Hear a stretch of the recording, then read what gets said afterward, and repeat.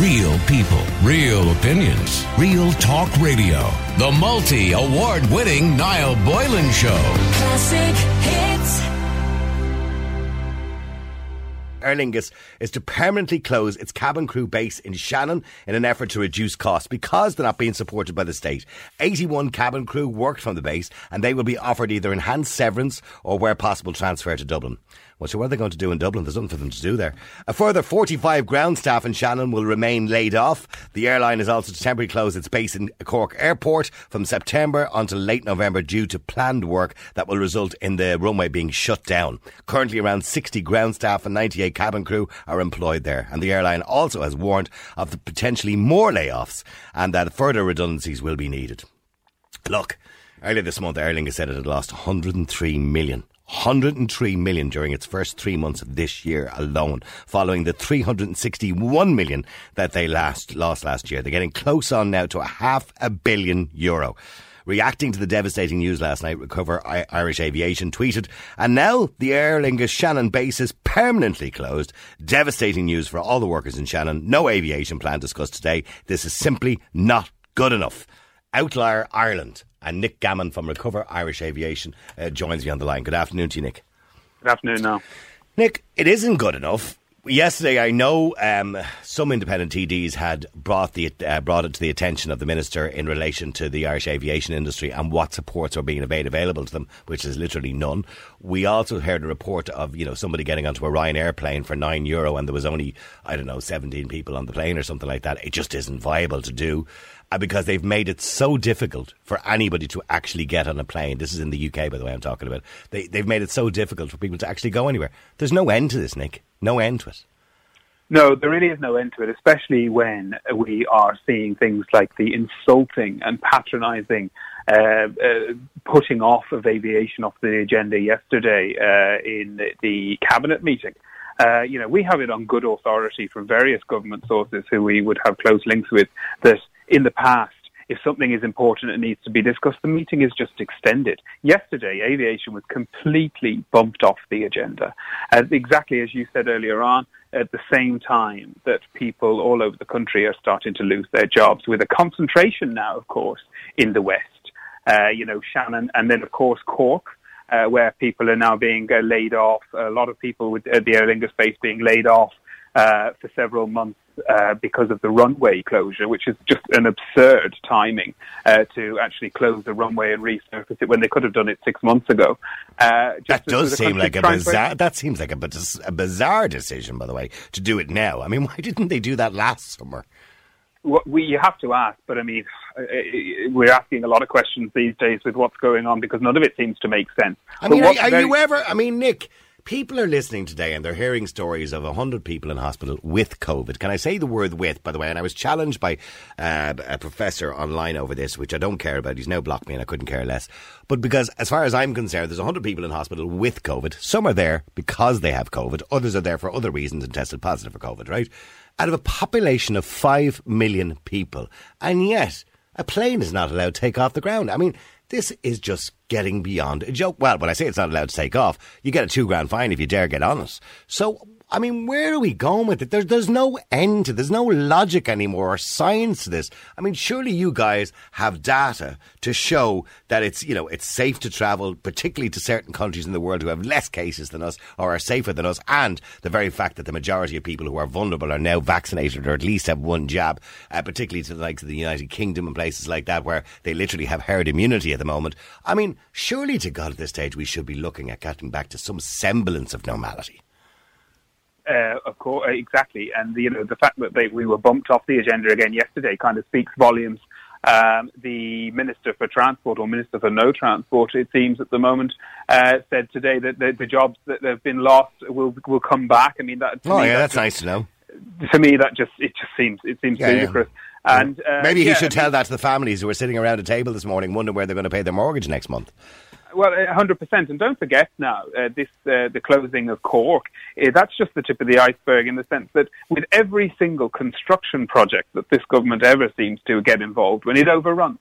So if now this Cork project, which is designed to finish in November, if that overruns, Cork Airport loses Christmas. And they then actually will then lose pretty much everything. No Irish Airlines will operate in there until next summer, because why would they in January or February, where airlines traditionally lose money? And to address your earlier point about countries that are highly vaccinated, such as the UK, we've seen no movement on the travel bubble with the common travel area, being the UK, and we still continue to lock up Americans, which is one of the highest vaccinated countries in the world. It doesn't make any sense. And what are other, I mean, just to give us some idea, because most of us wouldn't know what's going on in like Sweden and Finland and Germany and all the other countries around Europe, France, Spain, etc., etc. What are they doing? Are they allowing travel between, sort of, if I want to go on holidays from Spain to Germany, or if I want to go from wherever it is, from France to Finland, can I go? I mean, are they allowing the travel? I mean, I know Ireland is a bit of an outlier when it comes to all this, but are they allowing travel? I think a bit of an outlier is a bit of an understatement now. But let's take Germany as a good example. They've recently come out and started to ease with considerable effect travel restrictions, and they have seen unprecedented bookings for travel to the likes of the USA. And around Europe, we are a complete outlier. Look at the UK. Are they allowed to go to the USA? Has Biden lifted the travel ban from Europe? Biden is talking about doing that very shortly. Okay. The point of this is that the demand is there, and that airlines require this boost in order to get through, the coming months. Look what happened yesterday. We had even the likes of Timmy Dooley coming out, who's a Clare TD, coming out and actually blaming Aer Lingus for what has gone on in this country, when it's very clear that it's his government policy that's doing it. But more importantly now, what other states are doing is rapid antigen testing before departure. Well, you heard what Philip Nolan said about that. You might as well buy a bit of snake oil with it as well. Now, he has been condemned for that, for his remarks, because obviously the skin in the game for everybody in there in effort, right? But he's been condemned for his remarks in relation to referring to his snake oil. So they either believe in rapid antigen testing or they don't. And I think Stephen Donnelly made a bit of a fool of himself on News Talk there during the week in relation to the questions he was asked by Pat Kenny about rapid antigen testing. Yeah, I would suggest that Stephen Donnelly and Philip Nolan cringe every single time they have to look at either those tweets or that interview.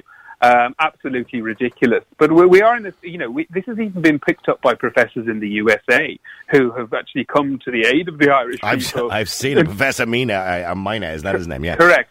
And actually what's very interesting is there's some new data out now talking about the PCR testing. At the moment, we are requiring a PCR test to travel taken within 72 hours of departure. Well, that is absolutely ridiculous, because the 3 days that pass between your negative PCR test and travelling, you could arguably be ragingly infectious by the time you travel. The way to go is a rapid antigen test. Which says you are infectious at that particular moment in time. Which is the risk. But what I heard yesterday, I watched a woman being interviewed, and I think it was in the UK, and she was getting onto a Ryanair flight to Portugal. Or no, it wasn't Ryanair. I think it might have been some other flight to Portugal. Anyway, she was going to Portugal. And what she couldn't understand was she was fully vaccinated with the 2 jabs, and yet she had to produce a test. And I'm going, so what? And she said, this will work. We can get back to travelling. She worked for a travel company and she was testing it out for research purposes. But she said, this is too much trouble. It's too much red tape. It's going to take too long to do all this. It's just not going to work out. It's not going to be viable for airlines to do this. So if somebody is vaccinated, why are we asking them to produce tests as well? I think it still comes back to this abundance of caution that we have seen many times. But I mean, the plan out of this is there. The aviation restart plan was published a long time ago, and even since the last time we spoke now, which was probably, I think, over a month ago, when we were very positive about the outlook of return to travel, absolutely nothing has been done. And by the way, what about the supports for your staff and the thousands of people who are affected directly by the closure of aviation and by the people affected indirectly by tourism? I mean, what has been put in place, both here and other countries, in relation to supporting that staff to make sure they don't go off and start working in hotels and restaurants or whatever it is they might want to go off and do? Because we did speak to a guy yesterday who had a very good job in aviation, and actually now he's cleaning up somewhere in a car park.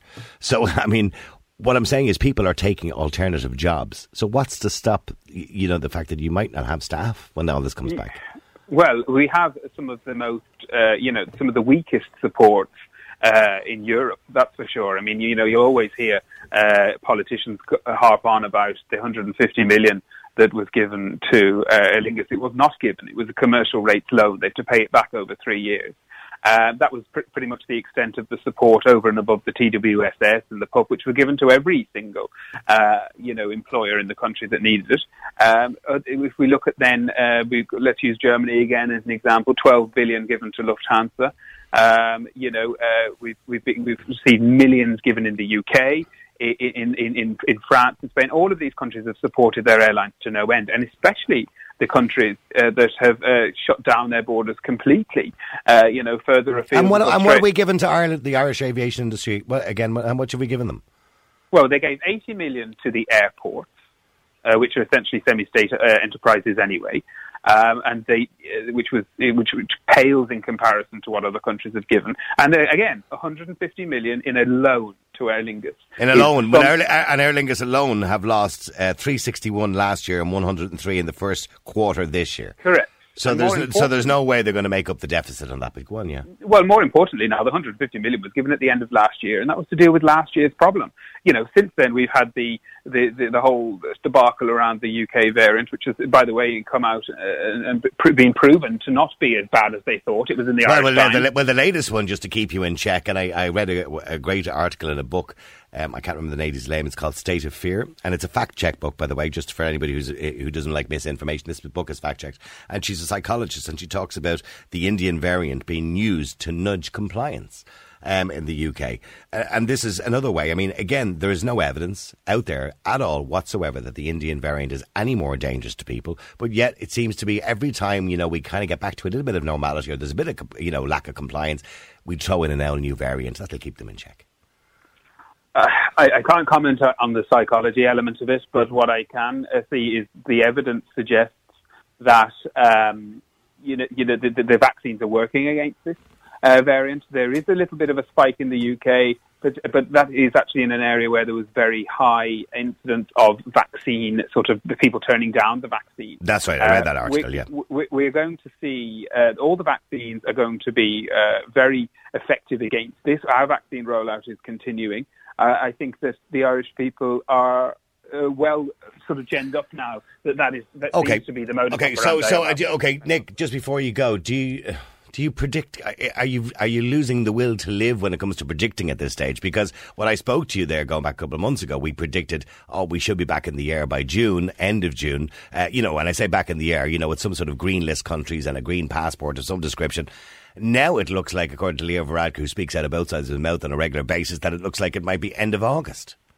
Yeah, you really can't predict what Leo's going to say from one day to the next. I will give you that. What we need to find out here is who is holding the reins. Is it our elected officials or is it a doctor?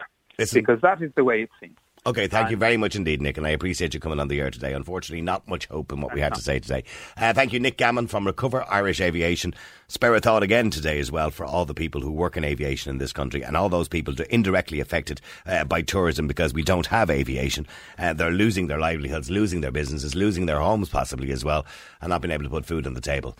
And there's no logical, scientific reason for it anymore, apart from those COVID-free people or whatever, the zero COVID people out there. That's almost become a cult.